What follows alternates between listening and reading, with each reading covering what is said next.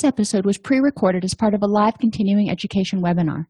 On-demand CEUs are still available for this presentation through All CEUs. Register at allceus.com/Counselor Toolbox.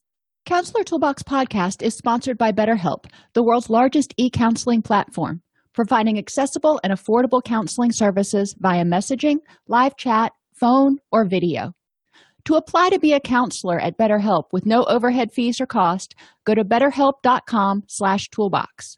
You can also find a counselor by going to betterhelp.com/toolbox and clicking on Get Started in the upper right corner.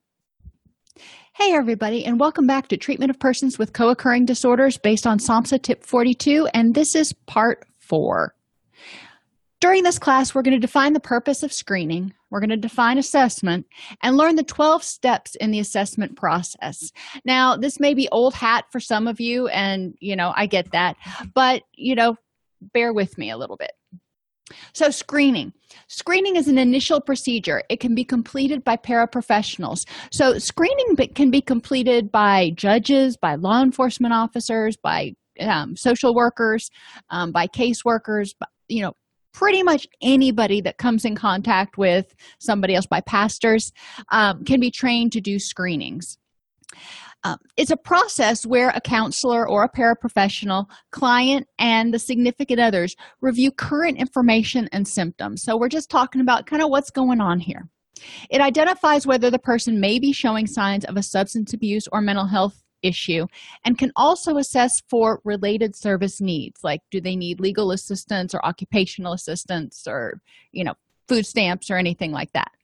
Screening is not a diagnostic procedure. Screening is just something that we do if, outside of a clinical setting where you're doing an assessment in order to identify if someone may need a referral for counseling.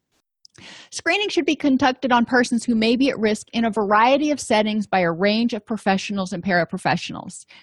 Agencies should all collaborate on screening procedures. So if somebody at the jail screens a client and refers them to your facility when they get out, we want to know what screening was done. Ideally, all of the agencies in the recovery-oriented system of care have agreed on a standardized method and set of instruments to use for screening. That way, when John gets referred and shows up, we know what's already been asked.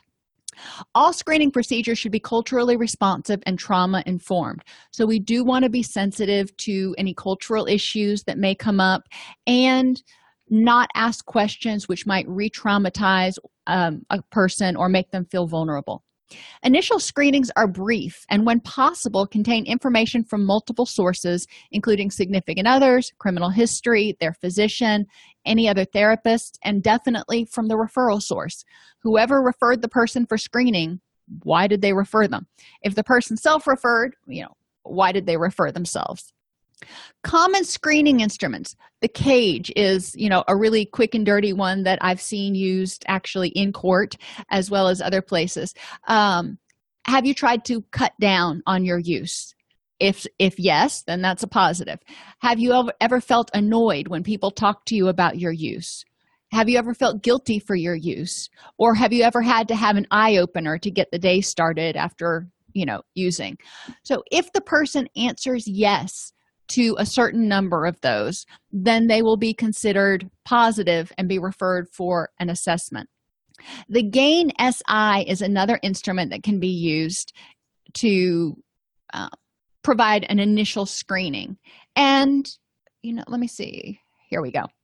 It's not a super long instrument, and it helps you look at multiple different dimensions, including criminal history, dangerousness of self, to self and others, and substance abuse issues.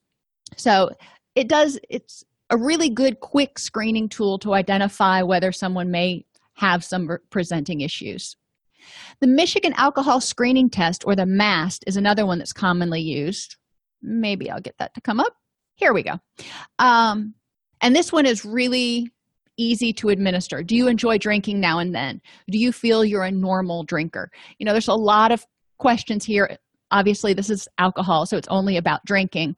Have you gotten into physical fights when drinking? And then it tells you how to score it at the bottom. And it gives you an idea about what the cutoff threshold is to identify a problem drinker. So that's one that some agencies use. Other agencies may use something called the SASI, or the Substance Abuse Subtle Screening Inventory. We used this at my agency. We also used to use the CAGE and the GAIN. We're all over the place.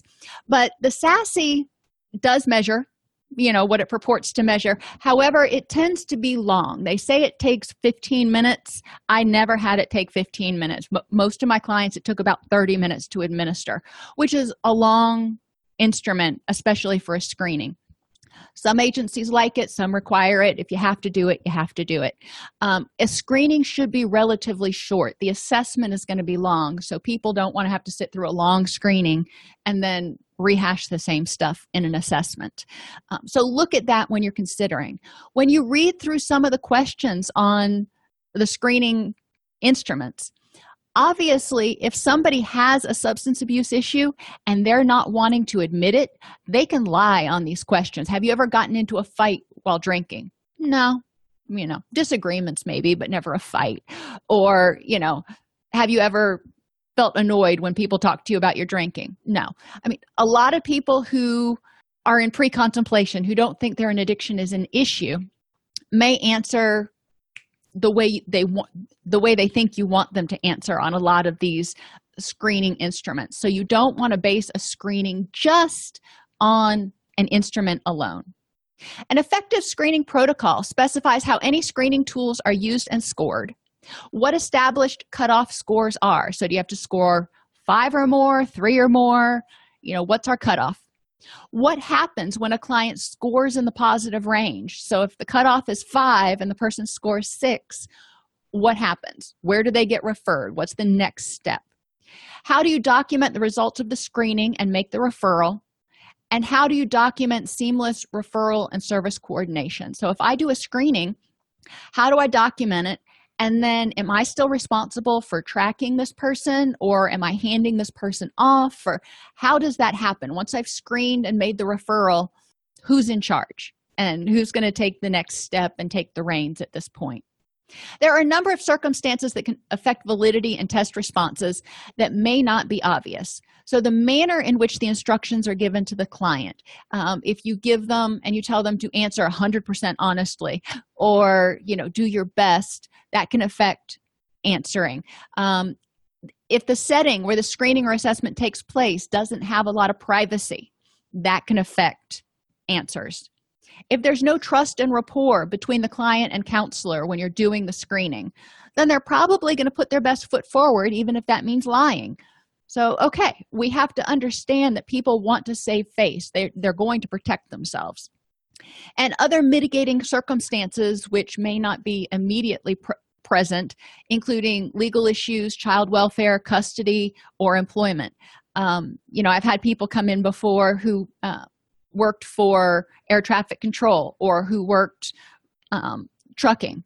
And if they get found to have a substance abuse issue, it's really a problem with their employment. Same thing with nurses and doctors and everybody else. So people may have alternate reasons for not wanting to be 100% truthful about the extent of their use or their problem. Now, screening identifies the possibility of the presence of a problem, and it can be done by a doctor, a cop, judge, probation officer, DCF caseworker, you name it, pastor. Assessment, on the other hand, defines the nature of the problem and develops specific treatment recommendations for addressing the problem. So you do the assessment and then you recommend a placement. So maybe I'm going to refer this person to residential or outpatient, or I'm going to refer them over here to mental health. That's what an assessment does. A comprehensive assessment oftentimes is the same thing as an assessment because you're doing it at an agency, but sometimes it's a little bit different. And it serves the basis for an individualized treatment plan in the client's treatment setting of choice. The primary therapist usually does the comprehensive assessment to determine all the little nitty-gritty and then prioritize goals. So do's and don'ts for assessment. Keep in mind that assessment is about getting to know a person with complex individual needs. So Above all, it's about getting to know a person, not completing paperwork. Don't rely on tools alone for a comprehensive assessment. You want to be able to make eye contact, talk to people, hopefully be able to ask some follow-up questions. Always make every effort to contact all involved parties, like the referral source and significant others and the doctor, if you have appropriate releases of information. Don't allow preconceptions about addiction interfere with learning about what the client really needs. Don't assume that, well, once the client gets clean and sobers up a little bit, a lot of the rest of this stuff will fall away. That's a bad assumption to make. It could happen, but it might not if they've got co-occurring issues. Do become familiar with diagnostic criteria for common mental disorders, including personality disorders, and with the names and indications of common psychiatric medications. Because when you're doing your assessment, the person may say, they're on Zoloft and Boost Bar and Seroquel, and, you're writing these things down. And if they don't mean anything to you, you're not going to know what follow-up questions to ask. We want to know for every medication, what was it prescribed for and how's it working for you? Most important, do remember that empathy and hope are the most valuable components of your work. So this is what we want to provide. We want people to feel cared about, and we want them to believe that they can get better, which means we have to believe that they can get better. And don't assume there's one correct treatment approach or program.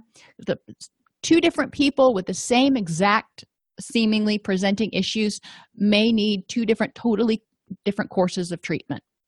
So a basic assessment covers the key information required for treatment matching and treatment planning. Specifically, it offers a structure with which to obtain basic demographic and historical information. It identifies established or probable diagnoses and any functional impairments. It helps identify and kind of ferret out some general strengths as well as problem areas. It identifies the stage of change or stage of treatment for both or all problems that are presented. Remember, people may not be in the same stage of readiness for change for everything. They may be ready to get their depression over with or deal with their PTSD, but that alcohol abuse, they're not quite ready to give up drinking yet. So they're in different stages of readiness for change. That's okay. We can work with that.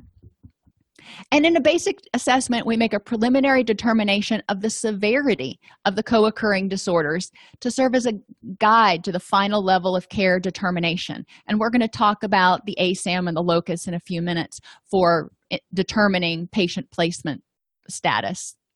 Assessment of the client with co-occurring disorders is an ongoing process that should be repeated over time to capture the changing nature of the client's status. Now, some things are not going to change. Their family of origin, that's probably not going to change. When they were born, that's not going to change. But their relationship with their family may change. Their trauma history may change. There's a lot of things that can change.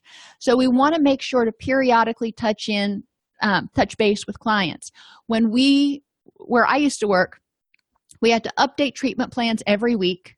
We had to do a treatment plan reassessment every month, and every 90 days we had to do a brief client reassessment. Now, it wasn't a full assessment, but it was a reassessment of what's changed, where are you at, do we need to adjust treatment goals, etc. Assessment consists of background information such as their family and trauma history, marital status, yada yada. Substance use, including their age of first use. Why?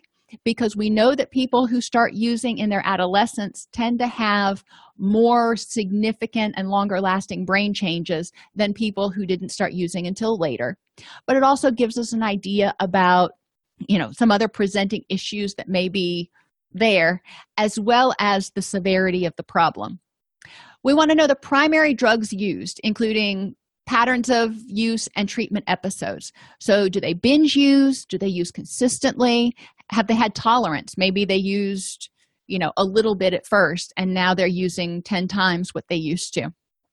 Or, they use and they develop a tolerance, and then they detox and they're clean for 6 months or a year, and then they relapse. Okay, let's know about all those things. If they were in treatment before, what helped them stay clean for however long they stayed clean, and how can we build on that? And we also learn about mental health problems, including family history of mental health problems and the client's history of mental health problems, including their diagnosis, hospitalization, other treatment, what worked, what didn't, and current symptoms and medications, and whether they're adhering to their medications. So those are all important parts to feed in, because substance use and addictive behaviors impact neurotransmitters. Medication for depression and anxiety and those sorts of things impact neurotransmitters. Mood is impacted by neurotransmitters. We need to make sure that we are understanding everything that might be contributing to the person's mood, cognitive, or impulse control issues. So the assessment process has 12 steps. We want to engage the client, identify collateral information, screen and detect for co-occurring disorders, determine the quadrant and locus of responsibility, determine the level of care, the diagnosis, the disability and functional impairment, identify strengths and supports, identify cultural and linguistic needs and supports, identify problem domains, determine the stage of change, and plan treatment. So if you're studying for your substance abuse counselor exam, this is probably something that you're going to need to figure out how to remember all 12 steps. I can't say that for sure, but this is one thing that I see that repeatedly comes up in the literature. Okay, so through those steps, we're going to talk about them in detail. The counselor seeks to accomplish the following. You want to obtain more detailed chronological history of past mental health symptoms, diagnosis, treatment, impairment, particularly before the onset of substance use and during the periods of extended abstinence. That'll give us an idea of whether their mental health issues are a result of substance intoxication or withdrawal, including post-acute withdrawal, or whether it is something else. We want to obtain a more detailed description of the client's current strengths and supports. Strengths are what's worked for you in the past. What's helped you stay clean, even if it's for 4 hours? What helps you when you're feeling really depressed, even if it just takes the edge off so you're not feeling suicidal? Who are your social supports? What things do you have that are going well for you in your life right now? I mean, are you employed? Do you have a job that you don't hate? Do you have a safe place to live? We want to identify all these and help the person start seeing what strengths and resources they have at their disposal. Then we want to look at their limitations, skill deficits, so we can identify things this client needs to learn or referrals that the client may need in order to improve his or her quality of life. Then we look at cultural barriers related to the recommended treatment regimen and determine the stage of change for each problem. Remember, I said they're not necessarily in the same stage of readiness for change for all their problems. And identify external contingencies that might help promote treatment adherence. So, for example, if they're involuntary, an external contingency may be that they have to stay clean for 30 days in order to get off probation. That's a motivating factor for some people. So we need to look at what motivators are out there that we can use to help the person shore up their resolve to keep moving forward. So step 1, engage the client. Remember, there's no wrong door. Whoever they see that does the screening is the right person to do the screening, and we want to make sure that they can easily and seamlessly access and get into the system. We need to have empathic detachment and recognize that the clinician and the client are working together. If the client doesn't want to do it, you're kind of fighting against yourself, if you will. It doesn't mean it can't happen. When you are working with a client who's in pre-contemplation, a lot of times you've got to find mutually agreeable goals. When I worked with clients that were on probation and parole, and they had to go through treatment, they weren't interested in treatment. And okay, I am not going to sit here and try to talk you into it because you're not interested in it right now. But in order for them to get off probation, they had to stay clean for 30 days. That was just how it was. So instead of arguing about whether they needed to be abstinent and go through counseling, we talked about the fact that they wanted off probation, and the only way to do that was to stay clean. So let me help them stay clean for 30 days. Mutually agreeable goal. I didn't tell them they couldn't go back to using after they got off probation. That was, they were adults. That was going to be their choice anyway. But we worked towards mutually agreeable goals. Recognize that we, the clinicians, cannot transform the client, but we can only support change that he or she is already making or willing to make. So we're not going to be talking and all of a sudden the client says, "You're right, I've been doing my whole life wrong, I need to start all over again." No, no, no, no, no. We can help the client move toward the goals that are important to him or her to create the life that they define as rich and meaningful. And we need to maintain empathic connection, even if the client doesn't seem to fit into our expectations. So if you're one of those people who really likes voluntary clients and you get a client who's involuntary and they're just, fighting you tooth and nail the whole way, try to maintain empathic connection. Try to back up instead of approaching it like they want treatment. Back up and go, okay, how do I need to approach this problem a little bit differently? How can I be creative? How can we form mutually agreeable goals?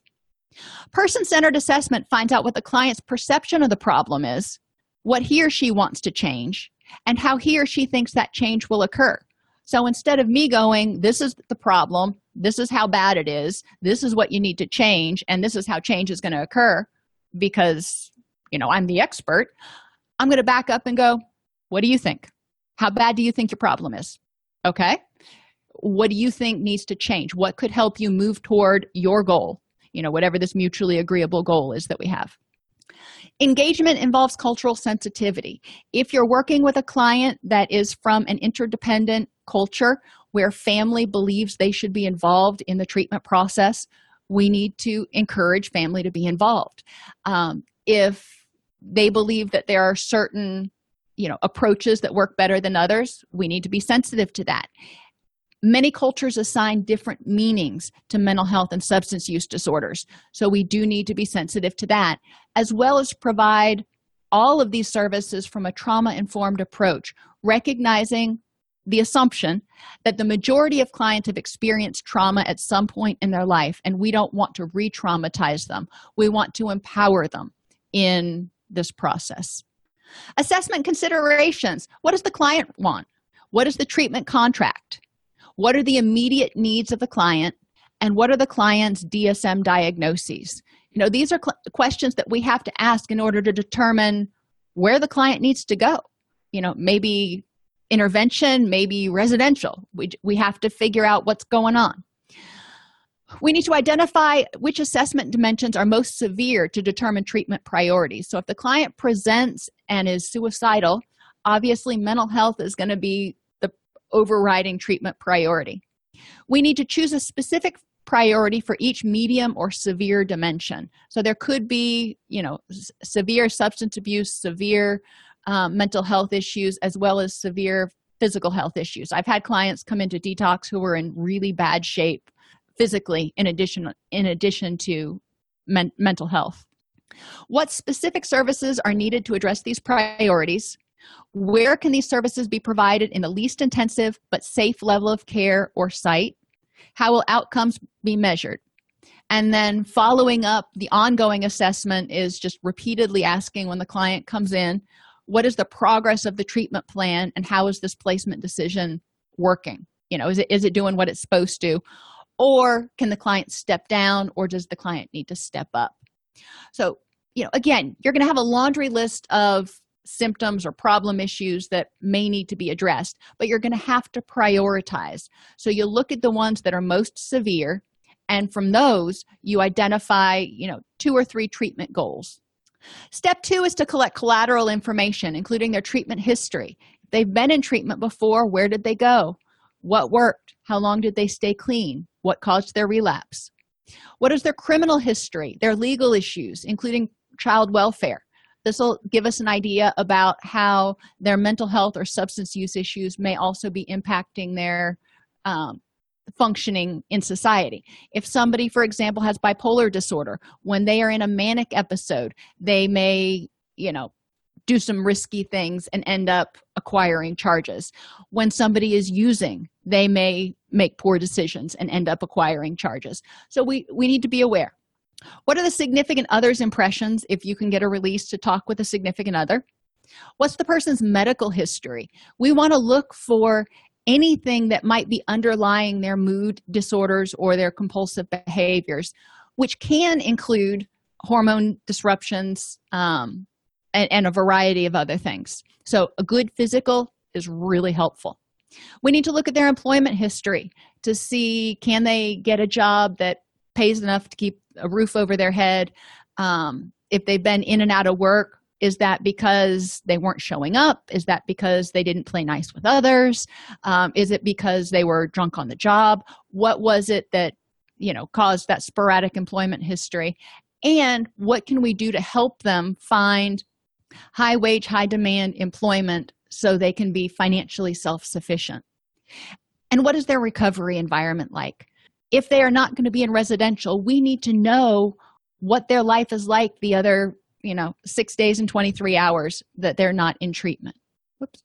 Step 3, screen for co-occurring disorders. All individuals presenting for substance abuse treatment should be screened for co-occurring mental health disorders and traumas. All individuals presenting for mental health treatment should be screened routinely for substance use disorders and trauma. So if your clinic is primarily substance abuse, you still need to screen for mental health. All clients should be screened for safety, including suicidal ideation, homicidal ideation, intoxication and withdrawal, and their recovery environment. Is it safe? Are they living on the streets? Are they in a relationship that's domestically violent? There are some things that we can screen for that might inhibit progress in treatment. The Mini International Neuropsychiatric Interview, or the MINI, is a simple 15 to 30-minute device that covers 20 mental disorders, including substance use disorders. So yes, it's a screening. Yes, it does take about 30 minutes, so it's long. But unlike the SASI, which only screens for substance use, this screens for up to 20 mental disorders, including substance use. So you're covering a lot more ground. This is a good one to be used in homeless shelters as well as by probation and parole and those sorts of places. All right, step 4, determine the quadrant. When we talk about quadrants, there are 4 quadrants of treatment. Quadrant 1 is low substance abuse, low mental health issues. So these people are probably going to function really well in once-a-week outpatient with the mental health or substance abuse provider of their choice. Probably mental health. Quadrant 2 is high mental health issues, low substance abuse. So they may have, significant anxiety or depression or schizophrenia, and they're misusing substances. It's not to the point where the substance abuse is causing significant problems in their life, but it's creeping up there in the problematic use range. Quadrant 3, their mental health issues are pretty low. They've got some use-related intoxication or withdrawal-related anxiety or depression or something, or they've got bipolar or schizophrenia, but it is managed pretty well right now and is relatively stable. But their substance abuse is off the charts. So these people are going to go into primarily a substance abuse treatment program. And then quadrant 4 is high mental health, high substance abuse. These people really need to be in a treatment facility that is co-occurring enhanced. It needs to be able to handle both of these at the same time. So, they need to be able to have a crisis stabilization unit as well as substance abuse counselors and mental health counselors on staff. So once you determine what the diagnosis is, once you determine kind of what type of setting the person's going to go to, whether they're going to go to mental health or substance abuse, then you go to determining level of care. And that's whether it's outpatient, intensive outpatient, residential, or hospitalization. One of the most common ways to do this is through the ASAM PPC 2R. That's the American Society of Addiction Medicine Patient Placement Criteria, 2nd edition revised. But with the ASAM, it's really an awesome tool to use because it's quick. And in clinic settings, you really like something that is effective and efficient because, time is of the essence. So you look at 6 different dimensions: acute intoxication or withdrawal potential. So you want to look at not only, are they currently intoxicated or at risk of withdrawal, but, we want to look at post-acute withdrawal potential. especially, again, for people who are withdrawing from marijuana or benzodiazepines, but definitely all other drugs too. Protracted withdrawal can last for quite a while, so we do want to pay attention to that. When I had clients that were in detox, who were detoxing from benzos, for example, they may come over to residential before they are completely through that post-acute withdrawal phase, which could last for up to 30 days because they needed to step down. But their dimension number one, because they were still experiencing protracted withdrawal, identified them as being a good candidate for residential and needing closer supervision than, for example, IOP could provide. Dimension 2, we look at biomedical conditions and complications. This includes everything from pain, from a car accident or whatever, to cirrhosis of the liver, to HIV, anything that's medical that might compound what's going on. Diabetes is another one. Dimension number 3, and this one's kind of a big one: emotional, behavioral, or cognitive conditions and complications. So that's like, everything else under the sun besides substance abuse. What is their suicide potential and level of lethality, as well as their homicide potential and level of lethality? Will their mental health or cognitive issues interfere with addiction recovery efforts? A lot of times clients have difficulty with cognition and or mood issues during that post-acute withdrawal period. As their neurotransmitters are stabilizing, once they sober up, they realize that their life is kind of a mess and they get overwhelmed. So there could be a lot of mental health stuff that may interfere with their addiction recovery efforts. We just need to be aware because we want to put them in the safest place possible. What is their social functioning? Do they have good, sober social supports? What is their ability for self-care? Can they behaviorally get up, shower, do the basic activities of daily living? Or, for example, are they so depressed that they can't get through the basics of the day? And what is the course of their illness? Are their mental health and cognitive conditions stabilized? Are they expected to improve as they get further away from the initial detox period? Or are they expected to worsen, as in the case of Alzheimer's and certain dementias? We need to be aware. Dimension 4 is the client's readiness to change. If the client is really ready to change, then they're going to be motivated to be treatment compliant, and they may do better in intensive outpatient than in residential. Dimension 5, we want to look at relapse, continued use, and continued problem potential. Well, if they're not ready to change, then their relapse potential is pretty high, as well as continued use.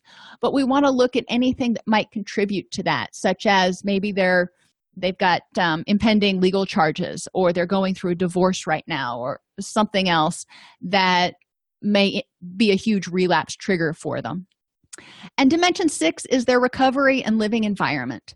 Are they in a safe environment? If they are homeless, if they are living in a house where people are actively shooting up in front of them, if they are, in a situation, if they're living by themselves, for example, any of those can be a dangerous living environment for somebody in early recovery. So we do want to find out, is your recovery environment a safe one that promotes your recovery, or does it leave you vulnerable? When we do the ASAM, we look at all of these things, and there's a scoring chart. I mean, you don't just have to wing it and go, well, sounds like the person should be here. You use the scoring chart, and the ASAM chart will recommend whether the person should be in residential, IOP, PHP, or outpatient. So it makes it easy. That doesn't mean the person's going to choose that. It is important to recognize that clients do have choice. And I've had a lot of clients who've scored out for residential who've said, you know what, that's just not going to fit right now. Either your program doesn't fit my needs culturally, whatever, or, maybe they had children and animals at home and nobody to take care of them, and they wanted to try outpatient. Okay. 99% of the time, well, I can't force anybody to do anything. Sometimes the courts can, but I want to support them in their process. So we may try enrolling them in intensive outpatient. And if they do well, great. No harm, no foul. If they don't do well, then we revisit that and consider stepping them up to residential at a later date. Like the ASAM, the locus uses multiple dimensions of assessment. ASAM and locus do the same thing. Locus is a much longer instrument, but it gives you a lot more information. So whatever your agency chooses to use.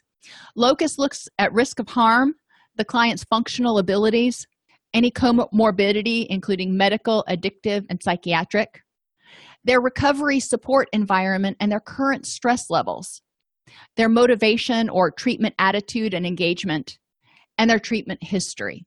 So you get a lot of really good information from the locus as well. And the locus also will recommend what level of intensity of treatment. Step 6 is to determine diagnosis. Now, I generally do this before I determine intensity, but whatever, as far as the assessment goes, step 6 is determine diagnosis. Diagnosis is established more by history than by current symptom presentation. So how they are in your office today is how they are, and they're probably putting their best foot forward. So we want to look at their history and what's going on. How have they been over the past month or the past 3 months? It's important to document prior diagnoses and gather information related to the current diagnoses, even though substance abuse treatment counselors may not be licensed to make mental disorder diagnoses. So if you are a substance abuse counselor and you're doing this assessment, remember you're screening for mental health issues, and you need to be aware of these things and how they all interact. You cannot make that diagnosis.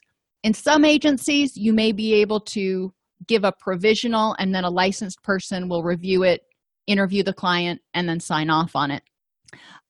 It just kind of depends on your agency. But even if you can't legally make that diagnosis, you do need to be able to screen for it and be aware of it. For diagnostic purposes, it is almost always necessary to tie mental symptoms to specific periods of time in the client's history, in particular, those times when active substance use disorder were not present. So you want to look back and say, was there any period where you were clean for 3 months or more that you experienced this depression or anxiety? Because we're trying to get an idea about whether there's something else organically or otherwise going on with the client besides the substance use, or whether the mood issues are a result of substance use, intoxication, and post-acute withdrawal symptoms. It doesn't mean that we don't treat the anxiety or the depression or whatever, even if it's a post-acute withdrawal syndrome symptom. We have to treat it. But how we go about treating it may be different if it's something that's been long-standing, especially if it existed before the substance use started. Step 7 is determine functional impairment. Is the client capable of living independently? Can they maintain abstinence while living independently? If not, what types of support are needed? Now, you can have a case manager. There's what we have called FACT teams that go out and provide intensive case management. Instead of having a person in residential, you can have somebody who comes to PHP, which meets 8 hours a day, 5 to 7 days a week. So kind of like a job, most of their day is spent in treatment. So they have less time to try to maintain sobriety on their own. Can they go to support groups? What can they do? Is the client capable of supporting himself financially? If so, how? Reasonable question. And if not, what resources are needed? Is the person getting SSDI? Does the person have a family member paying their rent? How are they keeping a roof over their head and getting food in their bellies? Can the client engage in reasonable social relationships, and do they have good social supports? If not, what interferes with this ability, and what supports would the client need? So here again, we want to look at interpersonal skills as well as mood disorders and trauma history. What's the client's level of intelligence? Are there developmental or learning disabilities that are causing problems somehow? Are there cognitive or memory impairments that impede learning? Part of counseling and recovery is a learning process, but part of life is a learning process too. And it can be really frustrating for people who are having difficulty with cognitive abilities in the outside world, and they can be taken advantage of. They can have high anxiety. They can feel helpless and hopeless. There's a lot of ways that having some sort of a disability can impact a person or not. And we want to help empower them to have the highest quality of life that they choose to, as they define it. Do they have difficulties focusing, concentrating, and completing tasks? Now, it's important to remember that in post-acute withdrawal, as well as in acute withdrawal, people are periodically going to have difficulties focusing, concentrating, and completing tasks. So we need to adjust treatment to be sensitive to that. But if it goes beyond post-acute withdrawal symptoms, then we may need to refer them out, for example, for a neurological assessment. Make sure there's no dementia, Wernicke-Korsakoff syndrome, early onset Alzheimer's, Parkinson's, anything like that. Step 8, identify strengths and supports. So start out with their talents and interests. Instead of always going for the negative, let's find out, what are they good at? Because if they're good at something, then we may be able to use that to our advantage. Salespeople, for example, they are the best people in the world at trying to explain away, minimize, and justify their addiction. However, if we can get them to use those talents for their benefit in order to succeed at work, for example, then, it's a strength. So we need to take their talents and help them use them to move forward. We need to look at areas of educational interest and literacy, vocational skills, social skills, and capacity for creative self-expression. We want to look at areas connected with high levels of motivation for change for either disorder. So, for example, if they're abusing substances and they also happen to work in a bar, maybe they want to find a different type of employment. So this is a strength. If you want to find a different type of employment, let me help you figure out how to do that.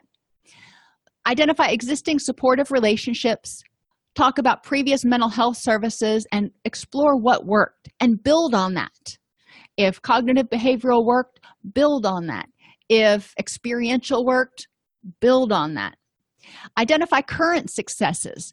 What has the client done right recently in their life, in their relationships, to help themselves feel better? One of the things they've done right is show up for their assessment and counseling. And build treatment plans and interventions based on utilizing and reinforcing strengths and extending or supporting what has worked previously instead of starting at the beginning. So maybe a client comes in and they went to rational recovery and that worked for them. But, your program is primarily 12-step. We really want to build on what's worked for them and figure out how to incorporate, if they still want to use that, figure out how to incorporate that into their treatment. Identify cultural and linguistic needs. Specific considerations include asking the client, how are your substance use and mental health problems defined by your parents, your peers, and maybe even other clients? This will help them understand, or help us understand, their cultural perspective on this issue. What do you think you should be doing to remedy these problems? Again, they're the expert, and they have a preference for what the next step is. They may say, I have no idea, and that's totally cool. But they also may say, I think I need to, and then fill in the blank. How do you decide which suggestions to follow? In what kinds of treatment settings do you feel most comfortable? Not everybody is comfortable in group settings based on culture. Not everybody feels like they're most comfortable in individual based on culture. So we need to talk with them about what settings they might feel most comfortable. I've worked with clients before who didn't feel comfortable in the large 12-step group meetings, but they did great in big book studies and home groups. But the big groups of people, of 30 or 40 people in a room, were just completely overwhelming. So we needed to ferret that out and say, okay, so how can you go about using the 12-step program in a way that's meaningful to you? And what do you think that I, the counselor, should be doing to help you improve your situation? So again, I'm putting the onus on them. I am empowering them to guide their own treatment. They are the navigator, and I'm just there to provide a little bit of instruction and maybe help them see some shortcuts along the way. Step 10, identify problem domains, including substance abuse, eating disorders, behavioral addictions, medical issues, mental health issues, interpersonal functioning, legal issues, employment and education issues, and housing and recovery environment. Any of these things can interact to prevent or inhibit recovery in any of the other areas. So it's important to understand how all of these things fold in on one another, which is way past the scope of this particular talk. So you can sort of ferret it out, but you don't miss anything in the assessment. Then determine their stage of change. And there are two different ways you can go about it. The typical one we use is the one posited by Prochaska and DiClemente. Pre-contemplation, the person says they have no problem or they have no interest in change. Contemplation, they agree there might be a problem and they might consider change at some point, but probably not right now. Level 3 is preparation. They're definitely getting ready to change. They're looking at the different treatment options that are out there and trying to get all their ducks in a row so they can start on this journey. Stage 4 is action, where they're actively working on changing, even if slowly. And stage 5 is maintenance. They've gone through the action phase and they're at a plateau right now, and they just need to hold their own.